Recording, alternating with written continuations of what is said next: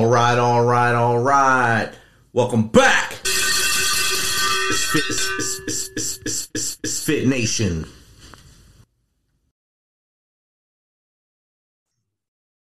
All right, let's welcome to the Misfit Nation, Marie Alessi, she's an author, mother of two boys, influencer speaker. After her husband passed from a brain aneurysm at the age of 45, she found and created her way back to joy. She instinctively knew it was the only path worthy for them young boys to see joy and move forward. Her husband had taught her the concept of two choices, and this one was made in his honor. To make him proud, Maria has become the shining example of choosing love over fear and sadness. Welcome to the show, Marie. Thank you so much for having me. Thank you. I really appreciate it. It's great that we're able to connect from across the world. Yay! 2 different seasons right now, so it's you're in a joyous season. We're coming from summer season in Australia. Yeah. We're in the gloom of winter here in the States. So maybe bring some sunshine to your life right now. Thank you. Bring it. It'll be much enjoyment here for sunshine. Yeah. So if you don't mind, Maria, just tell us a little bit about your background from as far back as you want to go to where we are now. Okay, well, I'll try to do the nutshell version, then you can ask me whatever you like in more detail. So my nutshell story is I was born in Austria, in Vienna, and flew to Australia the first time when I was 25 years old. Absolutely loved it. It was a really strong calling that led me to this country, and knew instantly I had to make Australia my home, which happened about 7 years later. So in 2004, I moved here for good. Met my husband in 2005, got married in 2006. If somebody would have told me that beforehand, you would meet a man on the other side of the world and marry him within 10 months and 10 days of meeting him, I would have asked them if they're absolutely nuts, to be quite frankly, here. So, but then when I met Rob and he proposed, I was like, of course, there was no questions asked apart from marry me.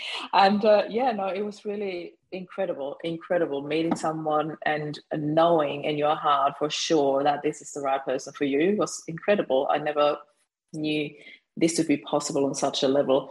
And we had our dream barefoot wedding, had our 2 sons 2 and 4 years after, and lived a very happy life. Actually, we were known as that couple. Everybody was like, oh, Maria and Rob, you too. And we were just always I felt like it was a constant falling in love with Rob. Like ever since I met him, there was never an intense argument that we had. You have differences every now and then, but mostly there was just really in tune, beautiful communications, and a very happy life. Rob was at the prime of his life. He had just changed jobs like about 18 months prior to me receiving this phone call that Rob had deceased in a hotel room in Perth. Those were the exact words that were used by the sergeant from the coroner's office that rang me, because I've been trying to get in touch with him the entire day. I couldn't, and then I received those news. So this is my story as much in a nutshell as you can get it. And that's still a lot in a small version of your story. The whirlwind romance to marriage. That's kind of almost the same timeline as me and my wife. I met her in December '93. We were married in May of '94. So. Wow! Congratulations! I love it. So it's not shocking, but it's rare that it happens like this. And you found your person, and you had a great time together for the time you had. We had over 13 years together, and I never regretted a minute of it. Yeah. And you still bring a smile to your face when you think about him. So that's what it's about, right? Absolutely. There. And I already mentioned that he passed from an aneurysm. Was there any signs of that coming or anything like that? You ask yourself a question, obviously, and Rob was, as I said, prime of his life, really healthy. He loved the water. He was a surfer. He was really healthy and fit, and he always did regular checkups with a doctor. And when we sat through the report, she said to me, Marie, not even in hindsight could we have prevented that, and looking back, he had a major headache before he left, but he had just come out of a cold. He had a really bad head cold and was in bed for a couple of days with high temperatures. And it came as fast as it went. And So we didn't really think of anything. It was just, when somebody gets sick, you don't think like, oh, you could die from a brain aneurysm. You don't do that. If somebody gets sick, you have a temperature, get a fever, and you get over it and move on. And the only thing we were worried about was if he would make it on the flight, because it was so shortly before he had to fly out to the other side of Australia for a business trip. And he made it. He felt really fit and okay, like about a day before he had to fly out. So there were no obvious signs, nothing that could have in any way prevented that. Yet in the morning, he was supposed to wake me up because we were chatting the night before, and I said, something didn't work with my phone backing up. And he said, why don't you just back it up again, try it overnight? And I said, because I need it as an alarm in the morning. And he said, oh, don't worry, I'll ring you. And I said, but that's 5:30 for you, because on the other side, there's a time difference. He said, yeah, I have to be up that early. I'm getting picked up. So I'm like, okay, perfect. And I remember looking at the clock, and it was 7:31 when I woke up, and he hadn't rung. Oh. And I had this niggly, weird feeling. I thought, that's odd, because Rob was always on time. I could always rely on him. It was just this short thought of that's odd. But then as a mom, you go about your day. I had 2 kids to get ready for school, and I kept texting him during the day, and I was like, why is he not getting back to me yet? Something. So anyway, it went on and on and on. And then finally, I actually rang the hotel, because I thought, I still haven't heard from him. And then I realized I have the number from the hotel. I ring them and I said, can you please send somebody up to his room? And as I'm ringing them, this is really bizarre, I know, but as I'm ringing them, I'm having this very weird, super short vision of Rob collapsing in a shower. So I added to the conversation. I said, and can you please check in the shower? And I thought, why not? They must think I'm nuts, but that's where they found him. Wow. He had collapsed in a shower and died. Yeah. Wow. It's like you were really connected and you felt it, basically. That's very inspirational right there. And this, thank you. Where were the boys when this happened? Were they in school or something? Unfortunately not. Well, during the whole day while I was trying to contact Rob, Flynn, my oldest son, was at school. He was 10 at the time. Jed, who was 8 at the time, he had a really bad cough. He woke up with a bad cough. He stayed home.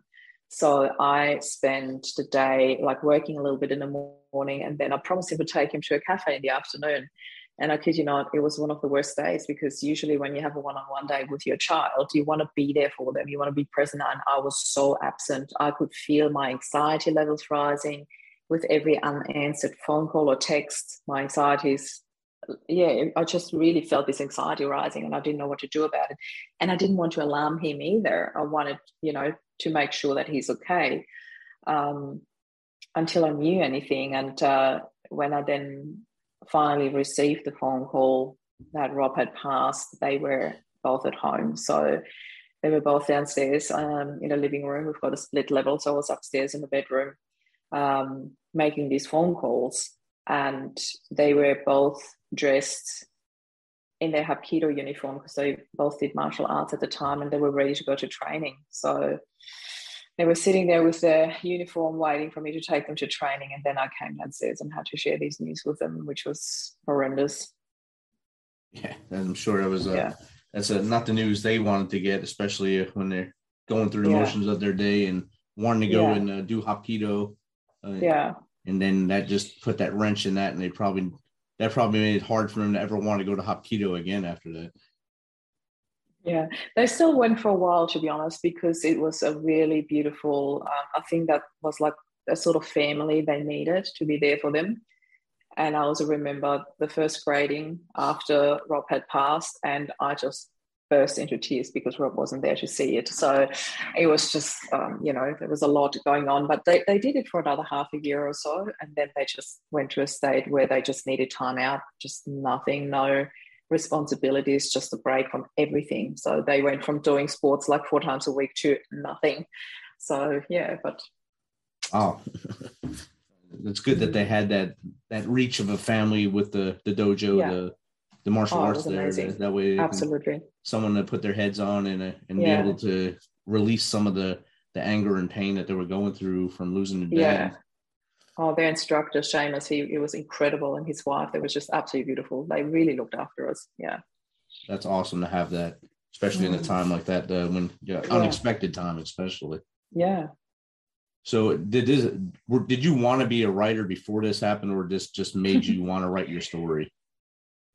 I actually always had this feeling that I would love to share my story one day, and but never really seriously. No, it was actually through an experience that I had about. It was a week after the funeral, I believe. I had a nervous breakdown in the kitchen.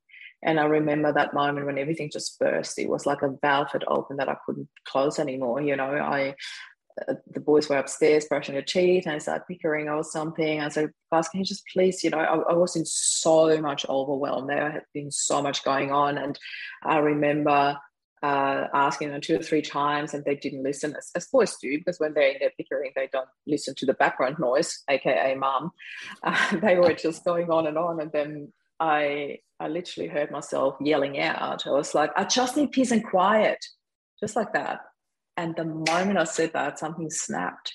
I could not stop saying that sentence anymore. And I started saying it louder and louder. And I yelled it. And then I screamed it. And I screamed it on top of my lungs. And I was literally breaking down and whacking the kitchen cupboards. And I was just screaming. I ended up just on the floor screaming. And I still remember it was such an out-of-body experience. It was like I was watching myself, how I was falling apart. And I could not do anything about it. And I kept thinking, are the neighbors going to call the police or an ambulance? Who's going to come and pick me up? And what are the boys going to do when I'm in hospital? And like all these things were going through my mind, thinking, I'm losing my stuff here. I really need to keep it together. And I couldn't. It was an absolute meltdown. And after that, it was complete silence. I remember that. So out of that, as you can imagine, I had a really intense conversations with the boys about that. I felt so guilty and so horrible that I couldn't protect them from witnessing that. I felt so horrible for them, how much fear there would have been for them witnessing their mom fall apart after their dad had just died. And I made a commitment to myself there and then. I'm like, I need help. I need to see someone. I need to talk to somebody about this. I've been holding space for everybody else. I've been keeping my shit together, excuse my French here, for everyone else. I need to do something for me right now, because otherwise I'm not going to be a mom for them. I can't be there for them. I can't be a good mom for them.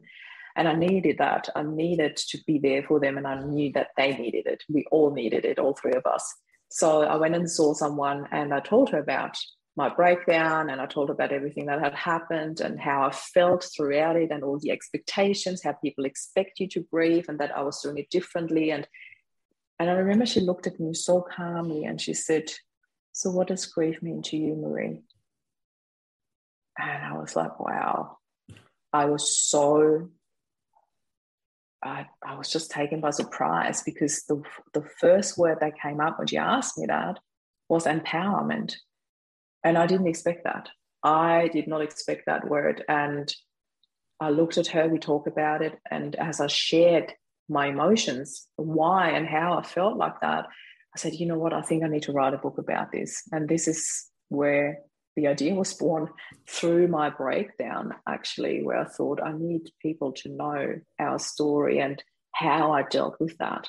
Because the breakdown was just one short moment, but everything else was empowerment and strength and love and happiness and choices. And, there was just so much else in there. And I wanted people to know that there is other ways of dealing with grief and not just the falling apart.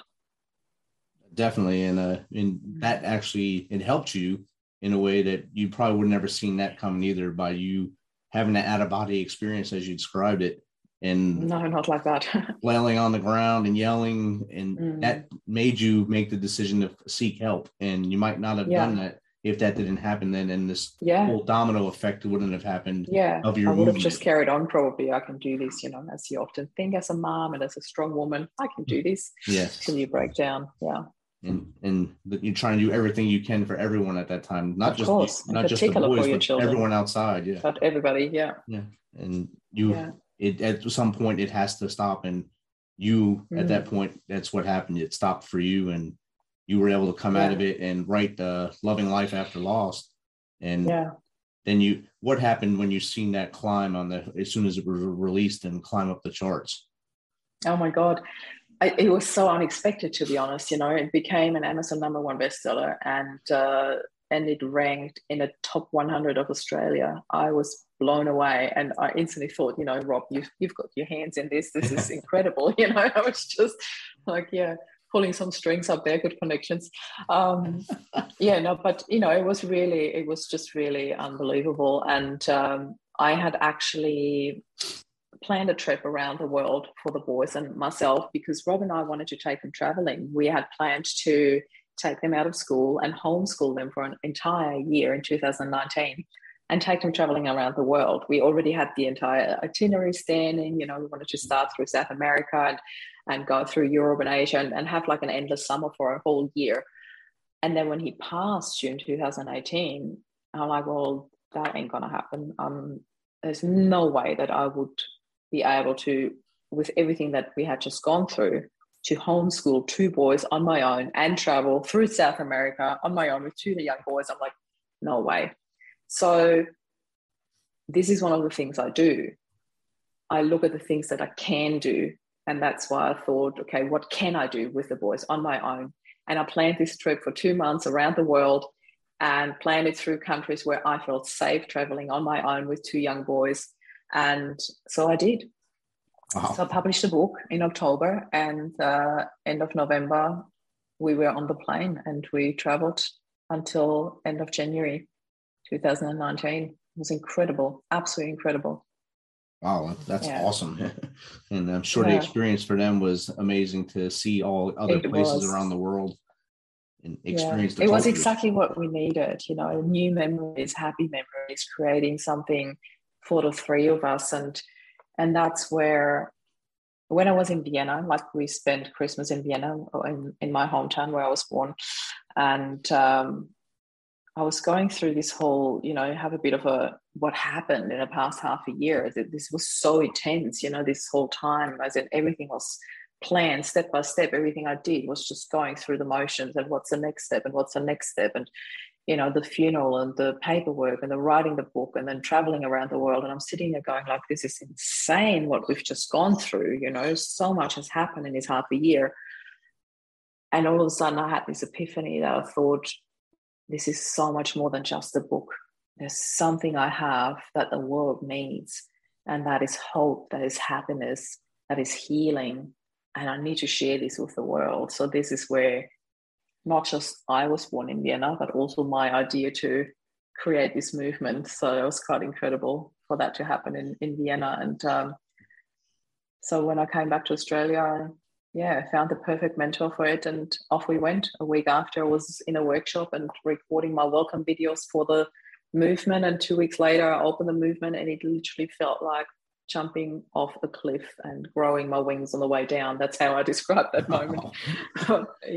But I did it, and here we are 2.5 years later, and the movement is 3,500 people. It's just incredible what has happened ever since. Have you seen a lot more growth due to the pandemic as well, or was it steadily growing without it?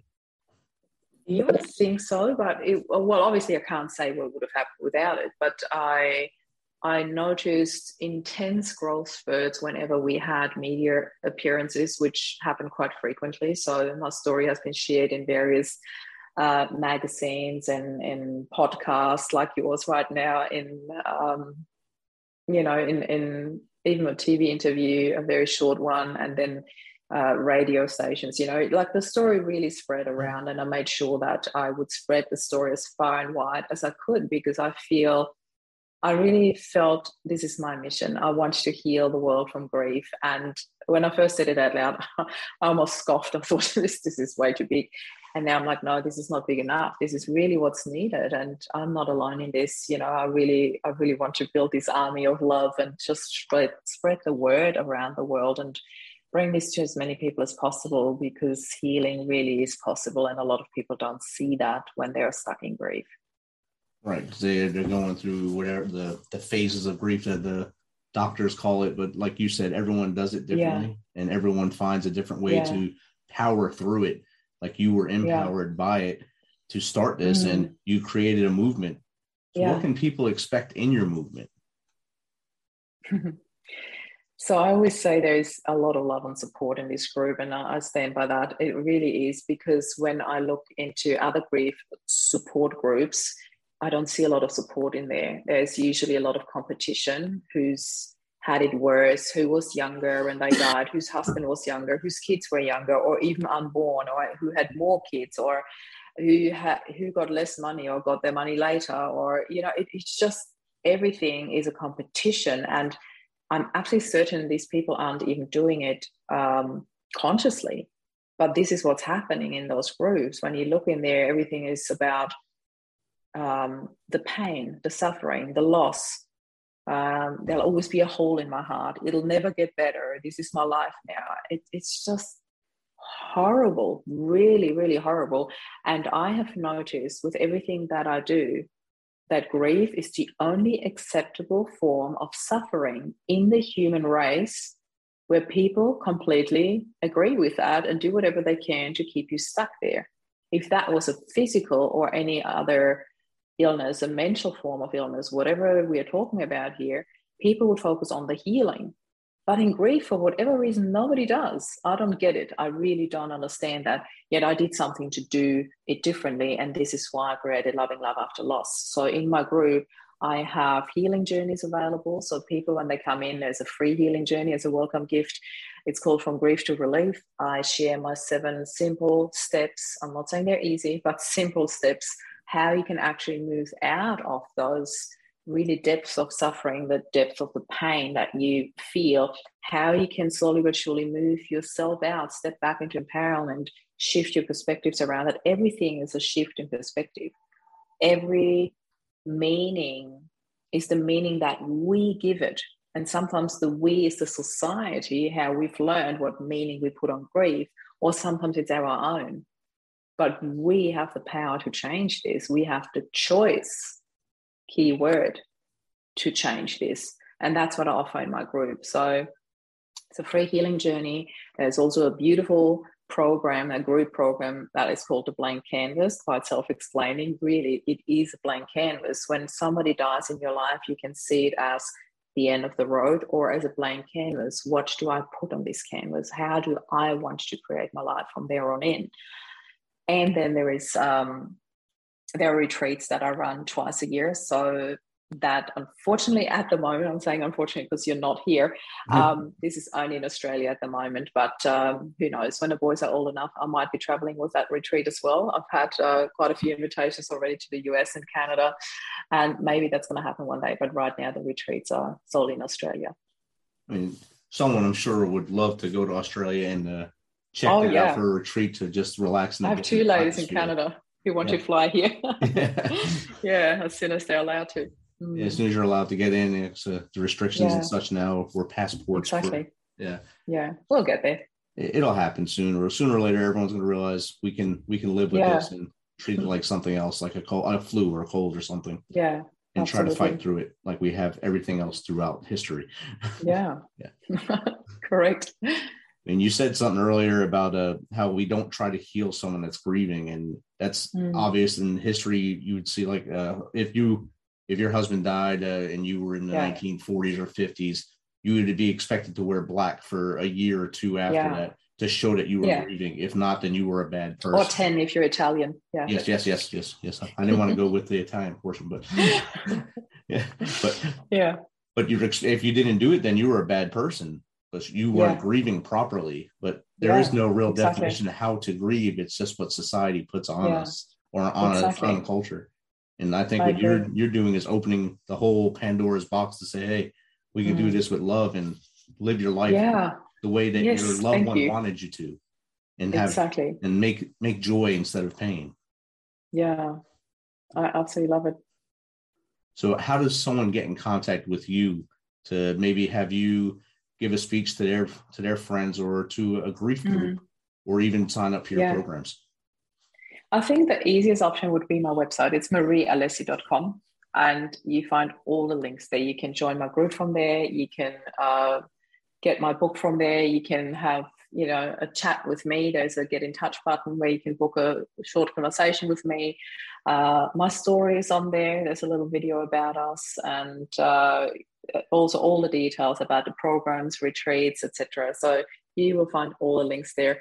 And soon there will be a new link because I'm about to publish my next book called Happy Healing. So I'm super excited about that. I needed to bring that in there. Nice. And that's going to be on Amazon as well? Yes, absolutely. Awesome. And everyone get out there and check out both books. Of course, the first one, get that one done first and then read the second one so you're not messed up in there. Thank you. Marie, thanks for coming on to Misfit Nation and taking some of your time here and spreading some of your joy to us and your summer to us. Thank you. Thank you so much for having me. I really appreciate it. No problem.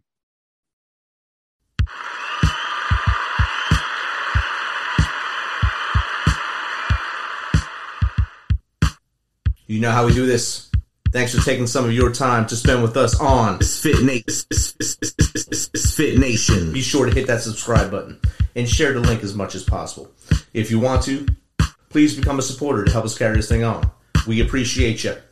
If you know someone that brings that energy, has a great story, is an up-and-comer in any industry of music, in the arts, have them reach out to us on themisfitnation.com. We will get back to them within one day and get them on here so they can share their story with the world.